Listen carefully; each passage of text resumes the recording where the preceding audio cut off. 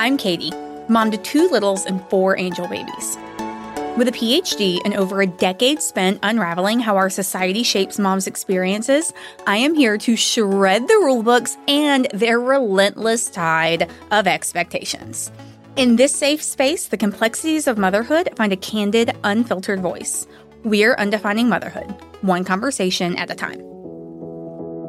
I've spent 15 years researching motherhood and the past 4 working directly with moms enduring tough journeys through fertility, pregnancy loss, pregnancy, and postpartum. And of the thousands of things that I've learned, there's one that echoes time and again and has for centuries.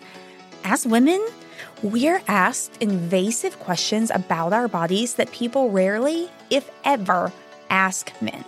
In this episode, we dive deep into our own stories, those of the Undefining Motherhood community at large, and pop in some fascinating tidbits of history as we try to answer this one question. Why does our society feel so comfortable asking personal questions about women's bodies? This conversation is riveting, so settle in. Living in a female body guarantees that you are going to spend your life being asked these invasive questions that men never get asked. Yes, all the time. Oh my God. Like, when are you going to get married? When are you going to have a baby? When are you going to have a baby? Oh, I bet you've gotten a lot of that one. Yes, definitely. In your life. So you got married at 21. 21. And I am 40 years old now. Yes. And I was married for 13 years and we never had a kid. So you didn't get when are we going to get married, but like, yes. How many times do you think you were asked when you were going to have a baby? Probably at least 3 or 4 times every holiday. So spread that out over 13 years. My God. Yeah. Oh my God. I'm going to try to do that math. That's not my thing. No, me either. So yeah.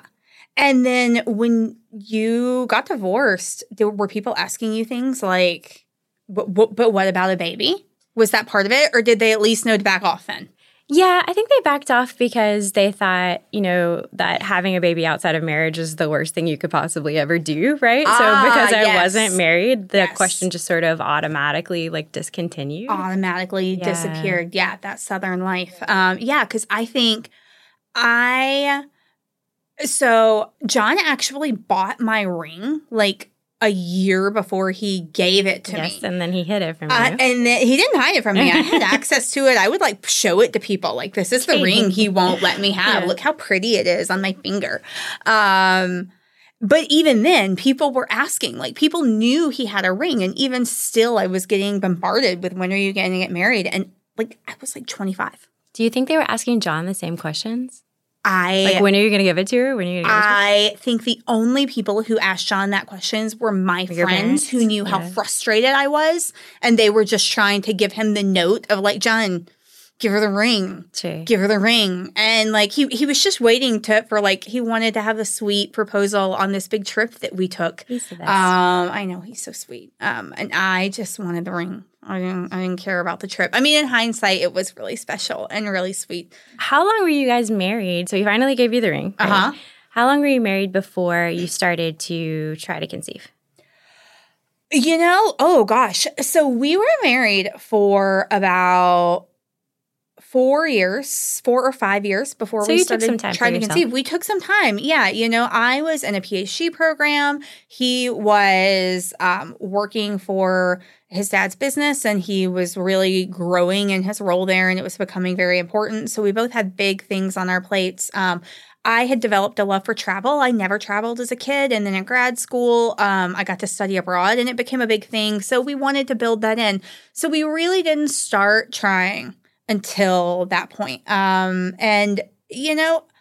It was stunning. It was stunning that it wasn't easy. You know what I actually did that's so funny is I tried to time it around grad school and say, John, we have to get pregnant this month. Right. So that you can have a baby in the summer. So that I can have a baby in June and have built-in maternity leave because I don't get maternity. Yeah. So did people ask you, when are you going to have one in those first 4 years before you started trying? Oh my God. All the time? All the time. Every wedding we attended, every party we went to, every family event, all the time. And because I wasn't interested in trying yet at that point, people also really judged that. Like, oh, but you would be such a good mom. Yes. And I was like, that doesn't mean I do want a kid. I just don't want one yet. And then when we started trying, and it was a really long journey. We talked about that a couple episodes ago. It felt like the most invasive question that anyone could possibly ask me. John had to really start playing defense on it if it was at a function where he was there. Because to be asked when you're going to have a baby. Right, when you're trying and you're not getting pregnant, or we actually had to travel to Ohio for John's funeral when I was in the week between the wait of knowing I was probably having a miscarriage and finding out for sure. And wait, so whose funeral? It was Sean's uncle's funeral. And when he passed away, I was about 6 weeks pregnant, but I was so bloated that I actually had to go to a maternity store to find clothes that fit, knowing I might be miscarrying. I already knew this from a really bad ultrasound. And I had to find these clothes anyway because I needed them to hide the fact that I looked pregnant from that pregnancy bloat. I looked like I was 18 weeks along and I was, 6 weeks along. And I didn't want people asking because I knew I might be losing this baby. And I remember 3 different occasions on that trip where different people at different times, none of them knew the situation and none of them knew the others had either asked when we were going to have a baby, commented how good I was with those kids. Yeah. And one mentioned the biological clock and it might be about time for you to start trying. And I was like literally checking for blood every time I wiped because I knew that my pregnancy was likely not viable, but I was pregnant at this time. Let me ask you this. Why do you feel like people feel comfortable asking us these questions about our bodies? Oh my gosh. Why is that? So, I'm a historian in a lot of ways. I'm a researcher. And I think it comes from this history of women's bodies being seen as property. Right? I don't think that's all of it, but I think that's probably the first part. So let's talk about that. You have a big historical background as well. Yes. So for a long time, and to an extent now still, right? When we look at legislation that's happening around women's bodies, we're making these assumptions at a very cultural level that women's bodies are not the women's bodies alone, that they are in part decisions are being made about women's bodies by women. Not by women, by other people. When this is not something that's happening with men's bodies. And there's so much historical precedent here. And the time period that I am most expert in is the 19th century, which means 1800s because our centuries, they don't match up. And at that point in time, women were considered to be chattel.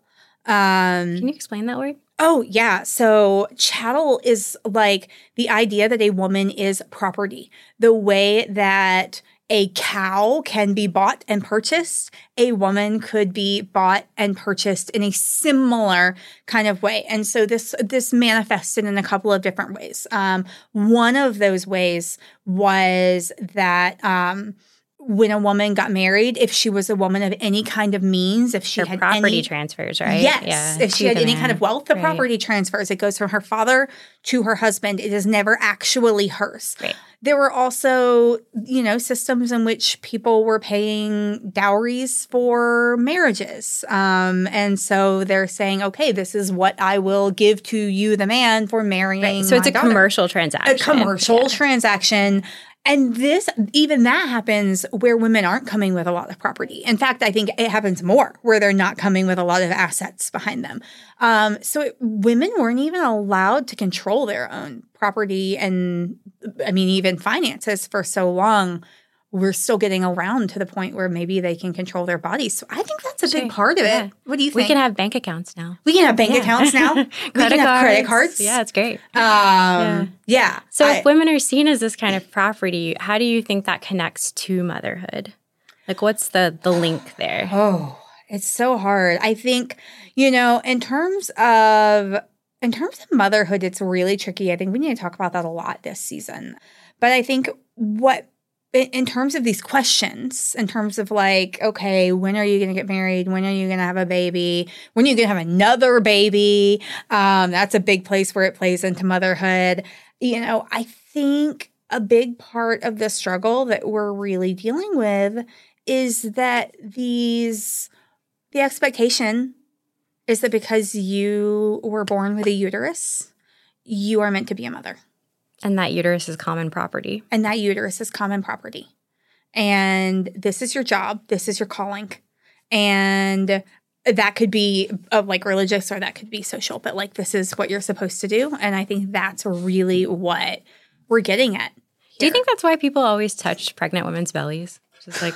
I definitely think there's a connection. I mean, right? I even feel the urge too, Yeah, I do too. Yeah. I feel the urge. I pull it in, but like I feel it. Yeah. Even one of my best friends, I'm like, can I touch your belly? You got to get consent, but like you still want to do it. Consent. For sure. But yeah, I think that's a big part of it. Women are expected to become mothers, and there are so many reasons for that that we can talk about. We can go into detail if we want to. Sure. But as property, right, like that chattel attitude, right, is that if you own something and it produces something else, it becomes more relevant, right? It's commercially acceptable. It makes you money, right? So and days of yore, right, when kings had a baby, when the wife has a baby, right, like that's the moment at which everybody's excited because there's a new heir. There's a new heir, especially they're excited about the male baby.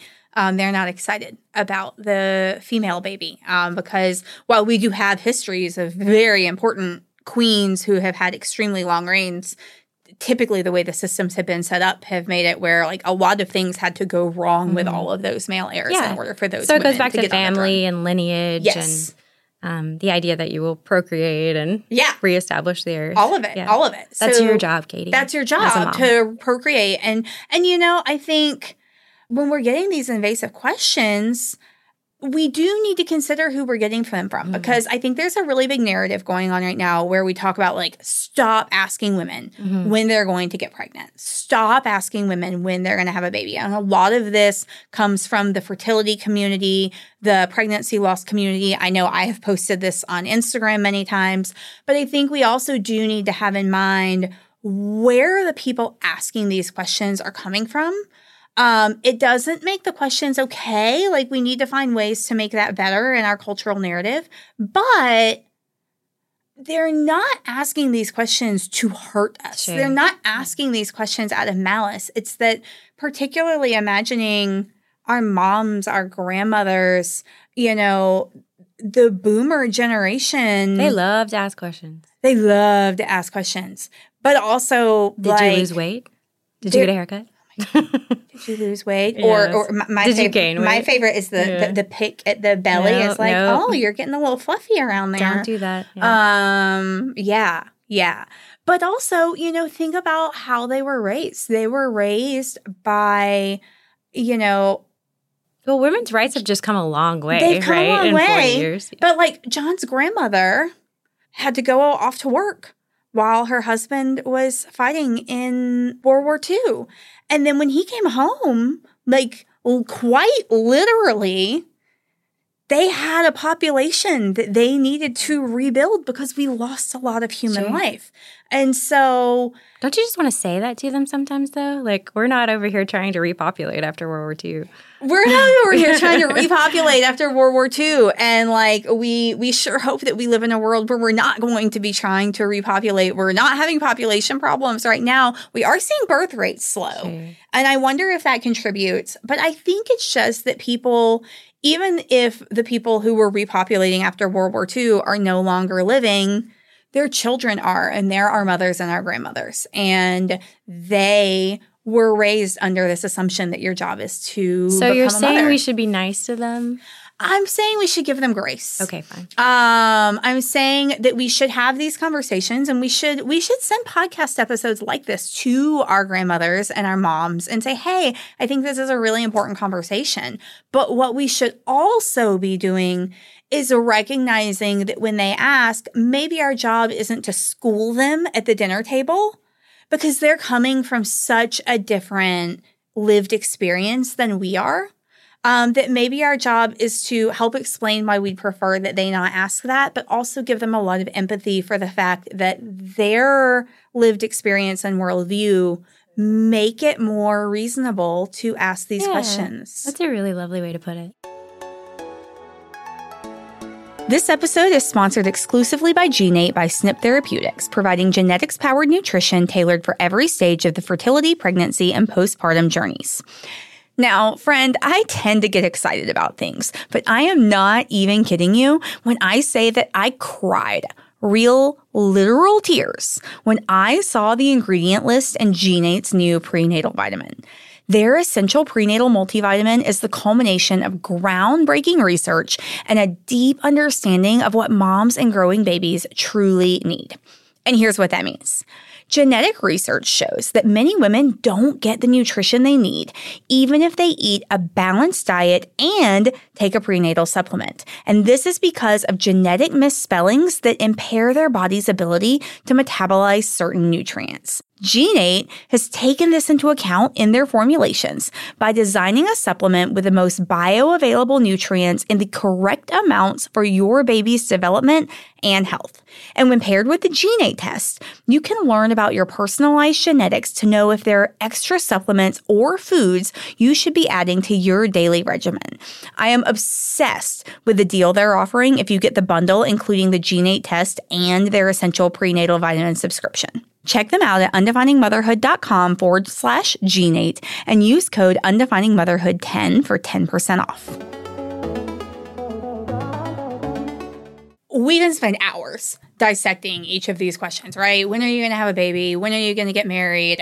So on, so on. We could go on forever. But for the sake of this episode, I think we should focus in. So let's talk about this question. When are you going to have a baby?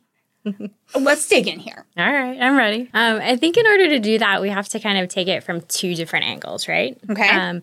First is that being a woman means that you are a mother, right? Yes. Like this connection between the two, right? Yes. Yeah. And then the second is that if you're not a mother, or if you choose not to be a mother, or if you're struggling to be a mother, that you are in some way defective, right? So where do you want to start with those two things? Okay. Well, I think we have to start with how this question implies that your goal is to be a mother, right? Sure. And where that comes from. I think if we can understand that, we can really feel why we might feel defective for these reasons. So let's start there.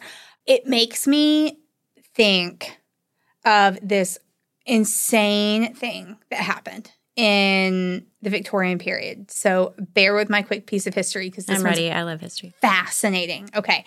So you know how, if you remember from history class, England was like a major, major colonizer during the 1800s. Still is. But like, yeah, okay. Like big time. Like there were a few countries who were kind of predominant in that, and they were Queen Victoria of all the wonderful things I can say about her, I can equally say some pretty terrible, and this is one.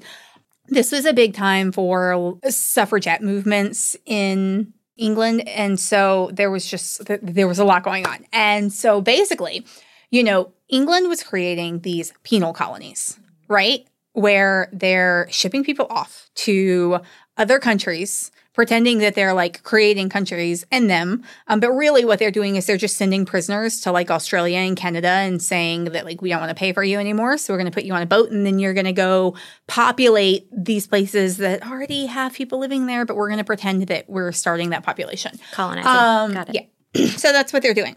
Not if that's not crazy enough, because we all know that part of history. Here's the part people don't know that's really insane. So in the 1850s, it was actually proposed that they start shipping unmarried women of a certain age. What, like 27? So people they called spinsters or they called old maids. So what this was, they called it the surplus woman problem. Oh, wow, so that's a rich. census, right? A census in the early 1850s showed that there were more women than there were men. And that there were more radicals than there had been in the previous consensus, like radicals versus conservative thinkers. Like more radical women? Right, like just more radical thinkers. And so the idea was these old maids, these spinsters who didn't marry, they must be radical women, right? And also, they're not procreating. They're not doing what women are supposed to do.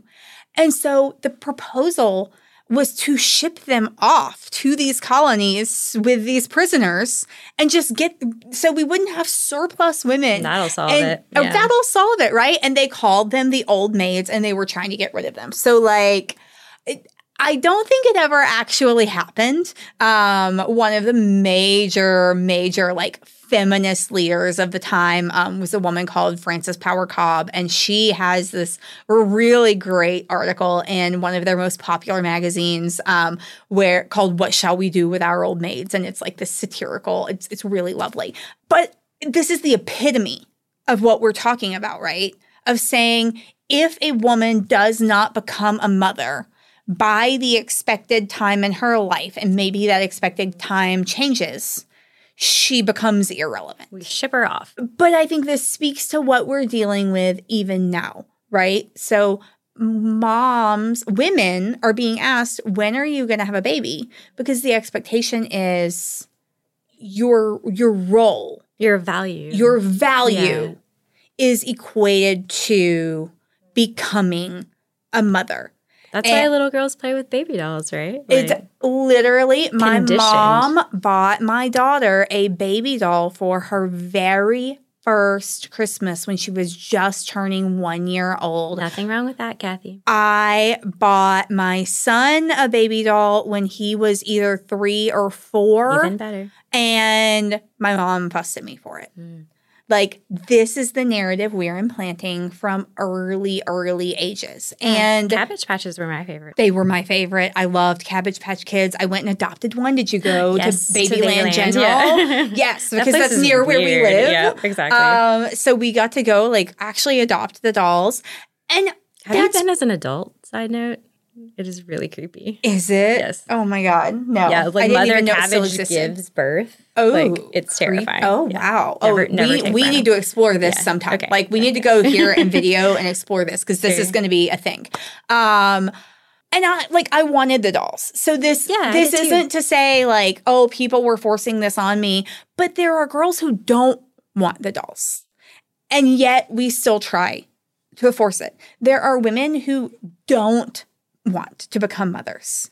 And there are women who don't know if they want to become mothers. And I can think of quite a few of them specifically. My friend Shannon has talked at length about the frustration she feels with the expectation that she should want children, and she does not want children. And she has talked about, and actually quite a few of my friends who I can think of who don't want children have talked about what people say to them is, oh, just wait, you will. Oh, yeah. You'll experience the best love of your life if you have a kid. Yeah, you'll want it one day. And that clock will start ticking. Yes. I've heard all of these. I mean, what I would hear, I have always known I wanted children, so this has not been my experience. But what I would hear in these situations is you just don't know yourself yet. You're not mature enough. Definitely. You don't understand. Yep. Like, you cannot possibly want the thing that you know that you want. Have you experienced that? Yeah, I was going to say, like, it feels like it sort of devalues the current moment, you know? Like, grad school, people would ask me all the time because I was in my late 20s, like, well, when are you going to have a baby? But I was like, but I'm doing this other thing, right? Like, I'm getting a PhD. It's very exciting for me. I moved to Canada. I did all of these things that I thought were really brave. And here you are like, but when are you going to have a kid? Like, right. They're not lauding your bravery at doing really hard things. And also, you know, you went through a long time of a lot of ambivalence about this. You've written about it for our website. So how does this question make you feel as someone who isn't sure if you want kids? I feel like it just means that everybody is waiting on my life to start. Yeah. When I feel like I'm already living it, like you're already. I got a PhD, I got a job, I've done all these things, but you've got an amazing life. Yeah, there's still this expectation that something is coming for me, right? Like that I haven't yet begun with all the cool things that I wanted to do, right? Yes. Oh my God, that's such a great way to put it, and that's heartbreaking because I'm not waiting, right? You're not waiting. I'm doing the thing, and there are so many things that we all want to do, and like there are things coming for all of us. Yeah, and but people aren't looking at me the same way, right? Yeah, because I have 2 children. Sure. It makes me think of that scene in Eat, Pray, Love, where Elizabeth Gilbert is talking about being on the bathroom floor, not sure if she wants to stay, knowing she doesn't want to stay in her marriage, but not knowing how to end it. And her big breakdown that she's having is over the fact that she is actively trying to conceive with her husband, and she actively does not want children, and she knows that she never wants them, and she's battling this like emotional chasm of what I want and what everyone other people want. And what's so interesting about this is that when I first read that book, which I've read a million times. Yes, I know. I thought to myself, and I was much younger then, and I was not ready for children yet at the time. But when I first read that book, by the time I finished the book, I actually thought to myself, it's a shame that she doesn't want children because she's brilliant. Yeah. And we need more of that in our world. And now, 15 years later, I look back on my own thoughts on that and think, wow, how influenced are we by these social narratives that I could hear what turned into a really eloquent or lifelong articulation of why she has an incredibly fulfilling path that has nothing to do with being a mother. And even still, I was a little bummed by it. And I'm not anymore, but I think it speaks. It goes back to our disclaimer, right? Like, maybe people think, oh, you're brilliant, you have all of your life together, you're living the dream. It would be so great if you could bring a kid into the world. And maybe that's the impetus behind asking that question instead of like, when are you going to have a kid? Exactly. I think you're right. And I do think, as much as I hate the comment, I hate it with a burning passion, not as much as I think you probably do. I really hate it. I hate the question or the comment, you won't understand until you have kids. Yeah, that drives me nuts. It's maddening. But I do think there is a way that we put our personal biases on things because we realize, like I went through a long period of time trying to imagine my life without children because we really weren't sure we were going to be able to have them. And realizing all of the ways in which it could be amazing and the different things that we could do. But I am so thankful to finally have what I have that I'm still tempted when I hear someone, especially someone who's young, say they don't want children, to say, oh, but that's going to change. And I try not to. I just try to say, hey, like you get to decide and you don't have to decide right now. You can decide now and you can change your mind later or you can not change your mind later. But it's just so much a part of our narrative. So let's get back to this idea of defectiveness because I think that's what we're hitting on here. There too. Did you, in your sort of ambivalence toward it, I want it, but I don't know if I want it, but I love it, but also I'd be happy without it. Mm-hmm. Did you feel like you were socially, morally defective, or did people make you feel that way, or was that not a thing for you? I'd never felt defective, right? Like, I think if it's not something that you understand about yourself, you can't feel like pejoratively about it, right? Like, I just didn't feel bad about it. But it made me question why everybody else thought that I should feel bad, right? Like, I don't feel one way or the other about this, but everyone else has an opinion, right? It's kind of like everyone has a question. Everyone has an opinion about when you should have kids. It's the same thing. Yeah. Like they get to place judgment on your life because you still are somehow property in some way. I didn't ask for that. I'm doing just fine over here. Right. You know what this makes me think of, and it's a good transition to that. We also wanted to talk about what happens for people who are struggling to conceive or struggling to carry. My friend Kendra is this delightful human. She is the loudest person you will ever meet in the most wonderful way. Right? One of those people who you just sit down in a room with and she takes over the room without meaning to, without trying to, and leaves everyone roaring in laughter and then creates conversations between you people. Like, she's heaven, okay? So she went through fertility struggles. She's a surgeon and she was in medical school at the time, and she and her husband were trying to conceive. They now have twins. But she is one of these just bold people. And she got to a point where she was so frustrated with the questions she was getting about having kids when she was actively going through fertility struggles, but was also in this medical universe where she really had a better grasp than most of us do, I think, on like what's really going on in her body and how much it's not her fault, that her response to this question every single time started to become, stop asking about my uterus. It's not yours. I want to borrow that. Oh my God, right? She has told me anyone who wants to borrow it can borrow it. I put it on Instagram years ago. We should put it on a t-shirt. If you want this in a t-shirt, tell us in the comments, because I kind of want it on a t-shirt. Or a coffee mug. Yeah. T-shirt's better. You know, and what that really signals is the invasiveness. Like it's a literal organ in your body. It is a literal organ in your body that people are inquiring about. And no one thinks of it that way, right? And so when you're struggling to conceive or you're struggling to carry. Do you feel like that organ is defective in some way? Okay, so that's a really interesting question, because for me, that organ was defective. Right, yeah. Like literally defective. So let me step back just a tiny bit. We talked about this a lot in one of our intro episodes. So go back and check that out if you want to hear the full story here. But basically, we tried to conceive for 1.5 years before we conceived successfully. And I felt so much shame over my inability to get pregnant that no one other than John and me knew we were trying to conceive. No one.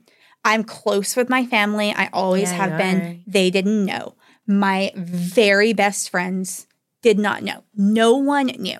And like, you knew me during that time. I am not one who keeps secrets about my own life. I'm a freaking open book, right? Like, I will keep things private for John's sake sometimes, because he is not the same way. Yeah. He believes in privacy, and I try to honor that where I can. It's good of you. But for me, this was me. This was me feeling so defective and broken for not being able to conceive. That says a lot. For sure. It says a lot. And then when I started going through a recurrent miscarriage, basically what happened was I felt so broken, and so I was getting incredibly depressed. I have a history of anxiety, but I don't really have a history of depression. And I was getting just very, very into an extremely bad emotional state. And what I realized was I'm not being authentic to myself in keeping this quiet.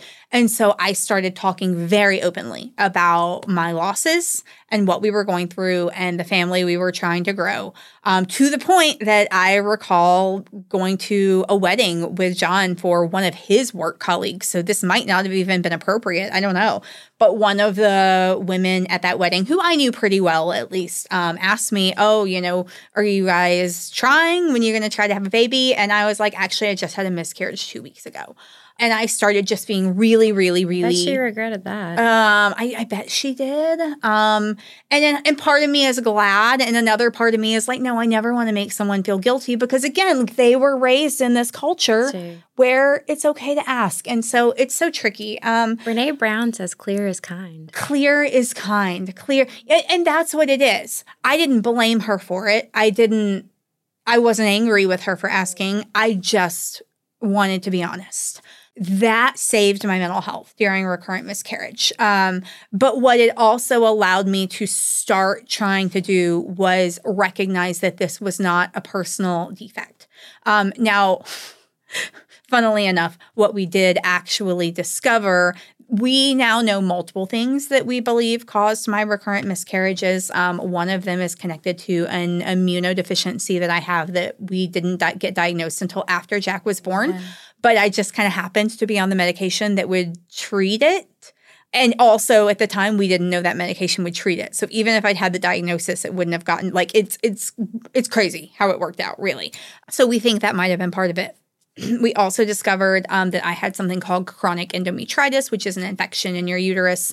And I had to do like mega antibiotics to get rid of that for like, I think it was like 6 weeks worth of antibiotics. And then I still had another loss after we treated that.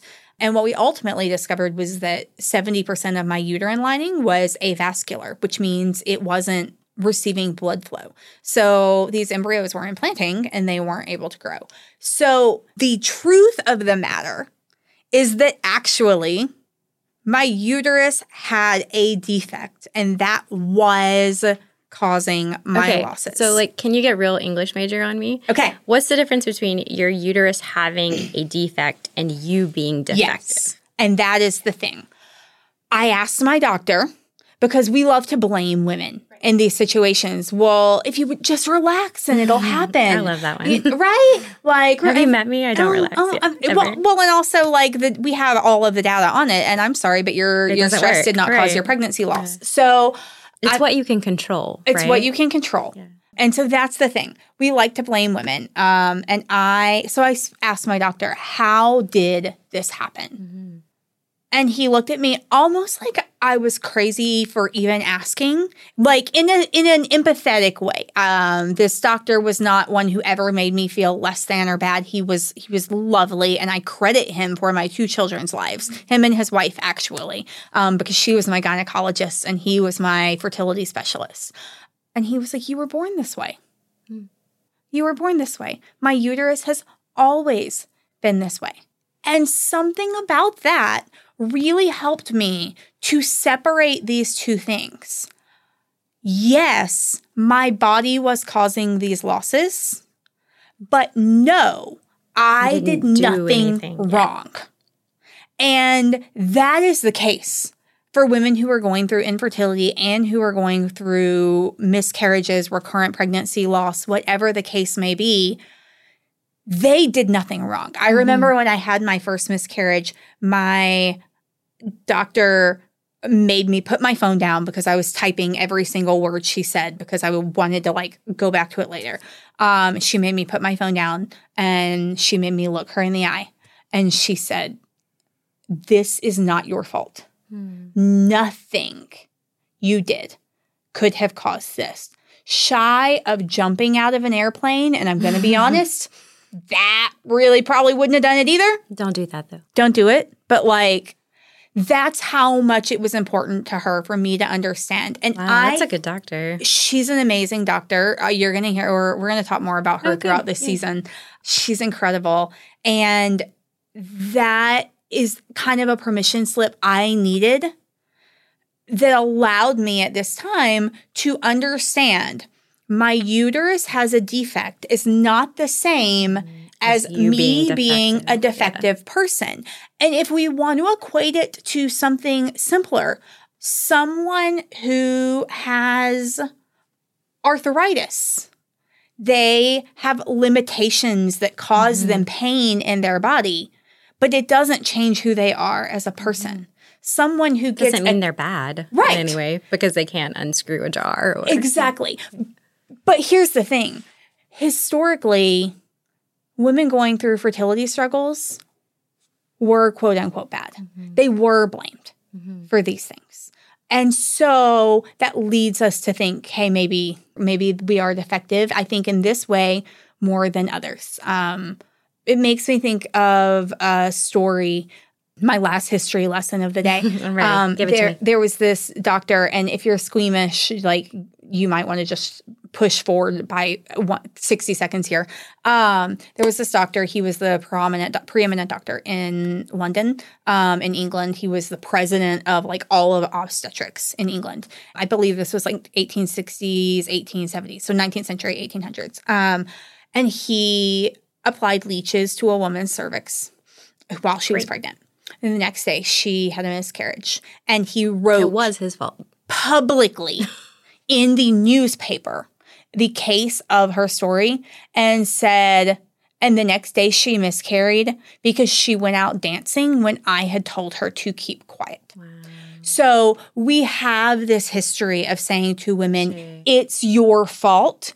You are the problem. You are defective, specifically when it comes to their reproductive bodies. And I think that's one of the reasons that this "when are you going to have a baby" question hits so hard for moms struggling to conceive or for moms struggling to carry, because our culture has told them this is what your body should be able to do and this is what you should want, and now you are failing.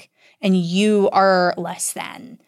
Right. And one of your main mission statements for Undefining Motherhood, right, is to give people this permission slip, right? To give them— it is not your fault. To undefine motherhood. So in a nutshell, Undefining Motherhood came initially, and now it's multi-pronged, from the idea that I had carried 4 pregnancies and I was still having to do what other people wanted to do on Mother's Day without being considered. And my heart was breaking. I was still having to work around what the other kids in the family needed for holidays because I didn't have kids, so my life was easier.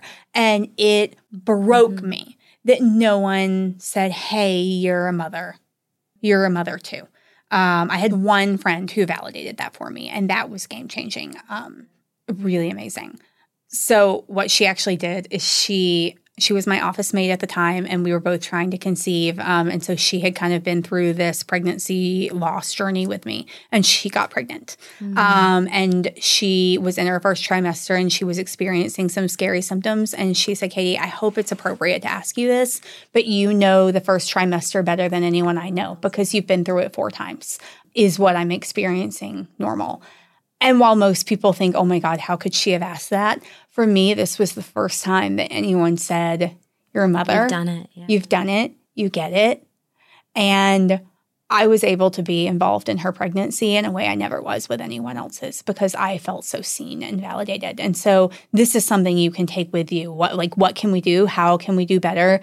You can validate the experiences of what people are going through. You can acknowledge their struggles. You can meet them where they are, and you can recognize that you are a mother. You have embryo babies, or you're trying to conceive, or you've carried pregnancies, or whatever their situation is. Or you're an aunt, or you love your pets. You're doing friends. all these things. Yeah. You're a foster mom. There are so many ways. You can just validate that. Motherhood is a role. Motherhood is a role, and motherhood is it's a verb. You don't have to have a baby in your arms that you conceived and birthed to be one. Thank you so much for listening to today's episode of the Undefining Motherhood podcast. It's been an honor to share this time with you. Remember, you're not just a listener, you're an essential part of our community. If today's conversation resonated with you, I have 3 simple requests for how you can help us grow. First, subscribe wherever you listened so you don't miss an episode. Second, we'd love it if you could leave us a review wherever you're listening to this podcast, as that's one of the most important ways we can grow and share our message and community. And finally, we'd love to hear from you. Jump over to Instagram and find us at Undefining Motherhood, where you'll see a post about this week's episode where we can continue the conversation. Thank you for being a part of the Undefining Motherhood community, where together, we're making change. Until next time, take care of yourself and each other.